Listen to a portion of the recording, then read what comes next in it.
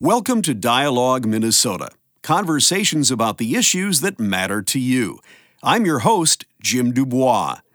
The longest partial federal government shutdown in U.S. history came to an end when President Donald Trump gave Congress 3 weeks to come up with a plan that would include funding for a border wall. Recently, the president expressed doubt that legislation acceptable to him will pass Congress before the February 15th deadline. Trump is threatening to either declare a national emergency to fund the wall or partially shut down the government again if he doesn't get his way. Today on Dialogue Minnesota, a conversation with David Schultz. He is both a Hamline University political science professor and a University of Minnesota visiting professor of law. He'll discuss the reasons why government shutdowns occur, the difference between funding for border security as opposed to a physical barrier, and the prospects that Minnesota could experience a state government shutdown. Professor Schultz, welcome back to Dialogue Minnesota. Thanks for having me again. After 35 days, President Trump agreed to suspend the partial government shutdown until February 15th. Why was this the longest shutdown in U.S. history? Well, I think quite simply what we're really looking at here is a couple of different factors. One of them right off the bat is that the President of the United States and the Democrats, but I would say just the President and Congress in general, have very different spending priorities. If we think about what the budget is all about, the budget is the legal authorization to spend money. And why we had a government shutdown from a legal point of view is there was no legal authorization to spend money for approximately 25% of the federal functions. And because they didn't reach a budget agreement, didn't have a continuing resolution, that's why we had the furlough and the partial government shutdown. But beyond the legal reason, the core is what? It's a philosophical or political difference in priorities. That the President of the United States is saying that he wants a wall, and although at times it's been a physical wall, it's been metal slats, it's been something else, he said he wants a wall, and the Democrats have said they're not going to fund it. And in many ways, we're also finding that the Republicans in the Republican-controlled Senate were also not going to go along with it. So that's the simplest answer. No legal authorization to spend money and a significant political disagreement over spending priorities. Well, why do shutdowns occur? What's the political strategy behind them? Two answers here again. Why do they actually occur, again, is because the United States government only has the authority to spend money when the law authorizes it. And when you run out of legal authorization to spend money, then you really can't do certain things. And about 75% of the government is on what's either known entitlements or spending that is automatic, and so that it can't shut down. For example, grandma is always going to get her Social Security check because that's just continuously authorized. But the strategy for a shutdown in many ways doesn't make any sense, at least the way it's played out politically. And what I mean by that is I think when we got to maybe the first major shutdowns back in the 90s, I think one side was thinking, well, the other side is going to be so scared about the prospects of a government shutdown that it'll bring the other side to the bargaining table. But now, having had several shutdowns, including this longest one, I'm not sure the strategy works anymore. In fact, public opinion suggests that the person or body or institution that gets the blame for the shutdown pays pretty dearly in terms of the polls. And so here, I think Trump was thinking that he can gain leverage with Nancy Pelosi and the Democrats by putting the government into a shutdown. And in fact, it didn't work. The previous longest shutdown occurred under President Bill Clinton. Do you see many similarities between the Congress in control during that shutdown and the one today? There are some important parallels. There was actually two shutdowns back-to-back in terms of years under Bill Clinton, which was both pretty significant in terms of length. And they were a product of 1994 when Republicans, with the slogan of Contract for America, elected Republican majorities, taking over from Democratic majorities in the House and Senate. And Newt Gingrich and the Republicans had very different political values compared to Bill Clinton, the President of the United States. And in many ways, that's what we're seeing here. The only difference, of course, being now is that we have a divided government in the sense that we have a Republican-controlled Senate, Democratic-controlled House. But many of the conditions that we saw back then about political polarization, difference in spending priorities, I think belief that the shutdown would actually give one leverage, all of these are very parallel to what we saw 94 and just recently. The New York Times recently reported that the government shutdown cost the U.S. economy $11 billion.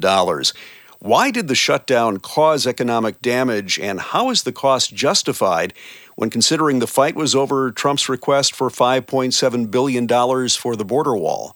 Well, first, I think the New York Times probably underestimated the cost. Back in 2013, when the government was shut down for 15 days with a dispute between the Republicans and Barack Obama over the Affordable Care Act, Standard & Poor's estimated that the total cost to the GDP, the gross domestic product, was about $26 billion.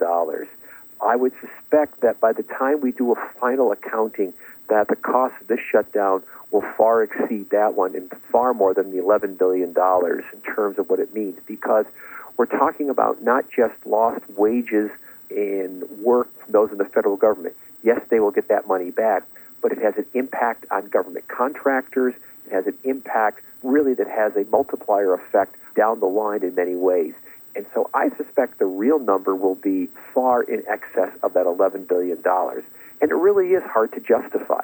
I mean, we think first about the fact that the $5.7 billion that was being fought over is less than 1%, probably less than 0.5% of the federal budget. It's a very small amount of money. But the potential damage it does to the United States in terms, let's say, reputation, damage to the economy. Again, back in 2013, there was also some indications that affected the bond rating from the United States. It's really hard to justify shutting down the economy. We're talking with David Schultz. He's a professor in the Department of Political Science at Hamline University. He is also a visiting professor at the University of Minnesota Law School. His blog is schultztake.blogspot.com. What were the main reasons the Democrats did not want to capitulate to President Trump's $5.7 billion request for a border wall? I think we can look at the reasons across multiple levels. One of them is the fact that they would argue the border wall really doesn't improve or enhance security in the United States, which is why they had offered the President of the United States several $billions for other types of security. And statistics will point to and evidence will point to the fact that, first, the border walls really don't keep immigrants out, that they either tunnel under them or they go around them. Second, most of the people who are in the United States illegally have come through legal points of entry and have just overstayed their visas. And in general, it just seemed for the Democrats, I think, that it was not the best use of $5.7 billion if your real concern was enhancing border security. That's sort of, let's say, the policy reason. I think the political argument was that Nancy Pelosi wanted to make a point that the President of the United States just can't push her around or can't push the House of Representatives around, and that Congress was going to assert its authority, budgetary authority, in terms of setting priorities. Now, a third level, some people said, was that perhaps the whole goal of Nancy Pelosi was to humiliate the President of the United States or break his presidency. We could, of course, look at the choices in terms of what was done across all three of those levels. There seems to be some confusion over the difference between funding for border security and specifically funding a border wall. What exactly does President Trump mean when he demands funding for the wall, and what types of border security might the Democrats agree to? This is a very good question here, because in many ways, when Donald Trump ran for president back in 2016, one can almost argue that the wall was a metaphor for protecting the United States, improving border security, and it wasn't completely clear then that it really was, the big concrete wall, although he did say that in at least a couple of his speeches. But he has vacillated, I think, several times in the course of his presidency in terms of what the wall is. At some point, it has been a concrete wall that's about 16 feet or taller. At some point, it has been a wall with metal slats in it and barbed wire on top. His staff, General Kelly, Chief of Staff and so forth, have said, well, they had walked away from the wall in terms of a physical concept a long time ago. So it's unclear in terms of what it is. When Trump actually announced last Saturday that he was ending the government shutdown, he at one point referred to the fact that he was looking for perhaps just enhanced border security. What could that mean? That could be several different things. It could be, for example, more patrols along the border. It could be drones in terms of patrolling. It could be more immigration judges for being able to hear cases regarding people who are overstaying their visa or their visa in the United States. It's a variety of different possibilities. And again, that's what makes this debate so unclear here, is in terms of, A, the scope of the problem that we're talking about, and B, what exactly the solution is. If we actually look at the numbers in terms of immigration, especially when people say undocumented or illegal immigration coming into the United States, especially through the southern border, it is dramatically lower now than it was, let us say, 10 years ago. So there's also some people contending or wondering, do we really need to spend money on this? So there's, again, a lot of confusion, a lot of debate, and I think the wall has become really more a political metaphor about a whole bunch of different things. When Dialogue Minnesota returns, more of our conversation with David Schultz. He's both a Hamline University political science professor and a University of Minnesota visiting professor of law. He's talking about the recent partial federal government shutdown. How have Americans reacted to the shutdown? What do the polling numbers look like for President Trump and for the Democrats? Well, in terms of how this is played out, the polls suggest that Donald Trump took most of the blame in terms of the shutdown.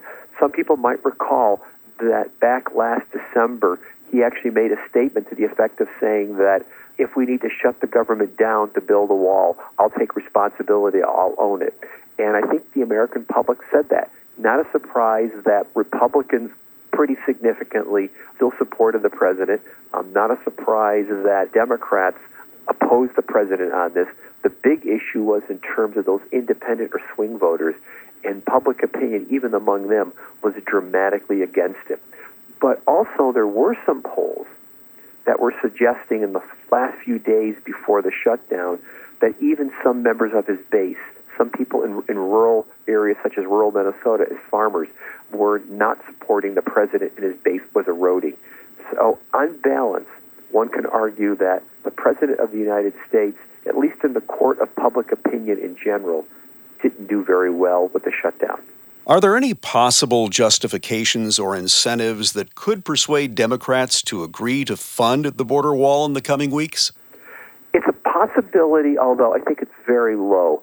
And where I say it's a possibility is that the Democrats would need to get something substantive out of this, because they have to be able to go back to their political base and say, yes, we had to agree to something for the wall, but here's what we got.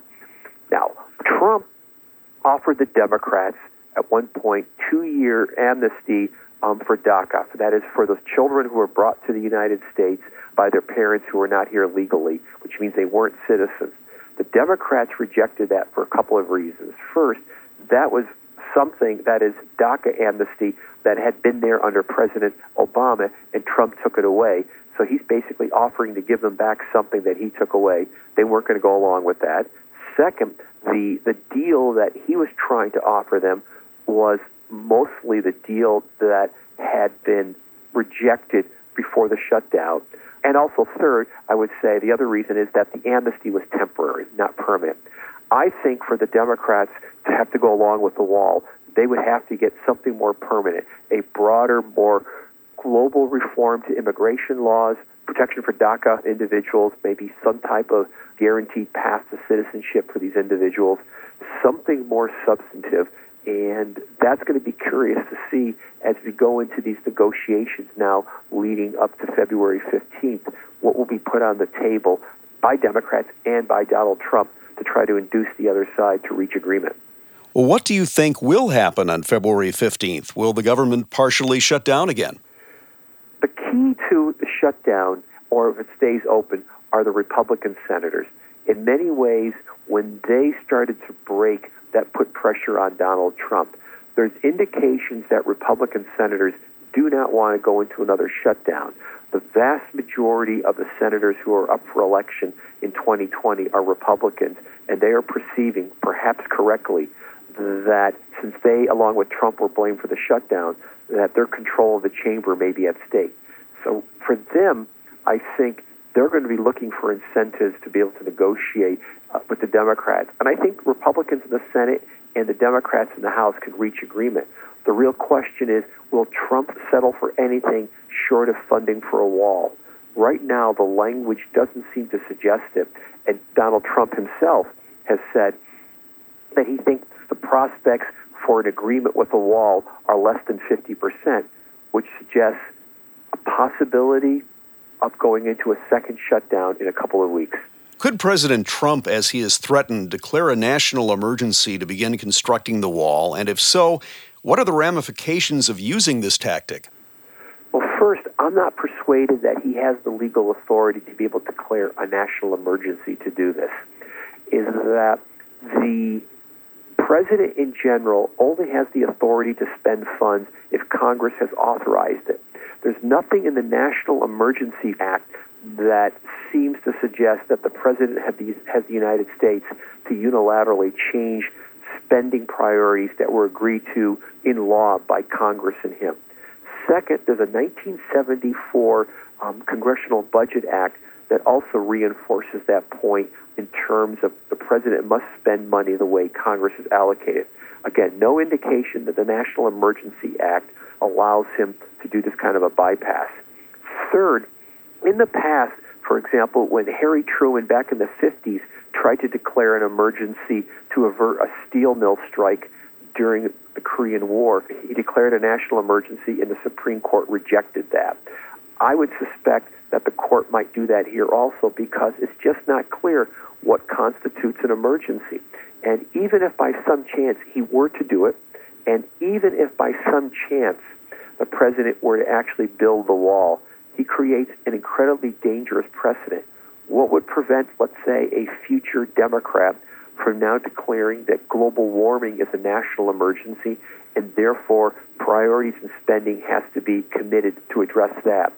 So I think the president is on shaky legal ground doing this, and Republicans in the Senate are worried about the precedent both legally and politically to allow the President of the United States to do this. We're talking with David Schultz. He's a professor in the Department of Political Science at Hamline University. He is also a visiting professor at the University of Minnesota Law School. His blog is schultztake.blogspot.com. Will the fight over the border wall continue the deadlock in Congress, or will House Democrats and Senate Republicans be able to pass legislation in these next 2 weeks? That, of course, is the $5.7 billion question. There is lots of interest, I think, in the Congress to reach negotiation. With the President of the United States, that's the bigger question. And if the President still insists on something approaching a physical wall along the southern border, I just do not see any situation under which the Democrats are going to agree to that, even if the president offers them a variety of different things. So it really, I think, comes down to the President of the United States more so than it does to Congress in terms of what he wants to achieve, and is he willing to get something less than a physical wall, but which nonetheless might actually enhance border security more so than a physical wall. With the two major political parties so at odds with each other, how can we avoid future shutdowns? Well, the simplest way to avoid future government shutdowns is to make sure that there's always legal authorization for the government to spend money. We know that in the state of Minnesota, in the last 20 years, we've had 3 partial government shutdowns. And one of the things that I've talked about for years is to adopt a piece of legislation found in the state of Wisconsin.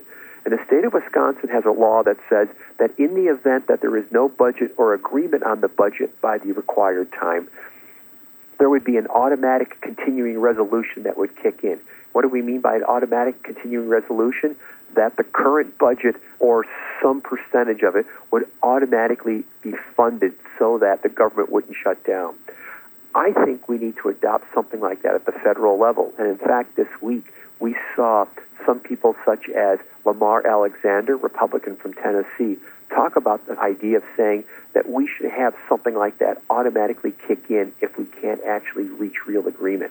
And that would be a very good idea. It would ensure that no matter what happens, we would still be funding government operations and never go into a shutdown or a partial shutdown like we have. Do you think Congress and the president will take the steps necessary to avoid shutdowns in the future, or should we brace ourselves for shutdowns basically any time there's a power imbalance? In the near future, I don't see Congress and the president agreeing on this concept of an automatic continuing resolution, much in the same way that I don't see the prospects going forward for Congress and the president really agreeing on a budget in the way they're supposed to.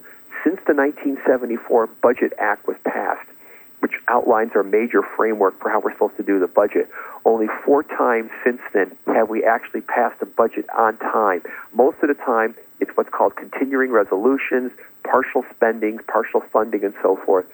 The budget process is basically broken, compounding the problems of the polarization that we see. And I do not see any will or desire for a broader structural fix to the budget process. And I also don't see in the foreseeable future any more permanent agreement on budget or spending priorities. So that at least going forward, perhaps even more during the Trump presidency, and who knows, going into the future, so long as there is divided government, we may see continued risk of government shutdown. In 2011, the Minnesota government shut down after then DFL Governor Mark Dayton and the Republican-led legislature came to an impasse. How was this dispute solved, and do you think newly elected Governor Tim Walz and the DFL House will struggle to find common ground with the state Senate Republicans? Well, how it was solved back in 2011, there's sort of, I think, the real answer and the humorous answer. The humorous answer was that it got to a point to where it was impossible to issue beer licenses, and many people said that, well, Minnesota panicked because they couldn't sell beer at that point. I'm not sure that's the real answer. I think what the real answer was is that the political pressure started to bear really powerfully on the governor and the legislature in terms of reaching agreement. You know, we had some parks that were closed. We had lots of concerns about governmental functions not operating, and it just took an enormous amount of political pressure and fear of voter retribution in the next election to be able to solve it. In terms of Tim Walz and the Democrats and the Republicans, what's a little bit different now as opposed to 2011. In 2011, the governor, a Democrat, faced a united Republican legislature. Now we have a much more divided government, a Democratic governor, a House controlled by Democrats, and the Senate controlled by Republicans. The power dynamics are a little bit different, but nonetheless, we still have significant disagreements on a variety of very tough and difficult issues.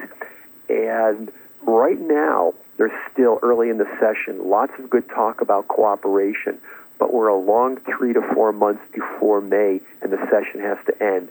And I'm not sure at this point, even with the banner of One Minnesota, that there's enough agreement on spending priorities to guarantee that there wouldn't be at least a missing of a deadline in terms of not getting it done by regular session, and perhaps a risk still nonetheless of a partial government shutdown. David Schultz is a professor in the Department of Political Science at Hamline University. He is also a visiting professor at the University of Minnesota Law School. His blog is schultztake.blogspot.com. Professor Schultz, thanks so much for joining us on Dialogue Minnesota. Thank you for having me again. Dialogue Minnesota. Conversations about the issues that matter to you. I'm Jim Dubois. Thanks for listening. We'll see you next time.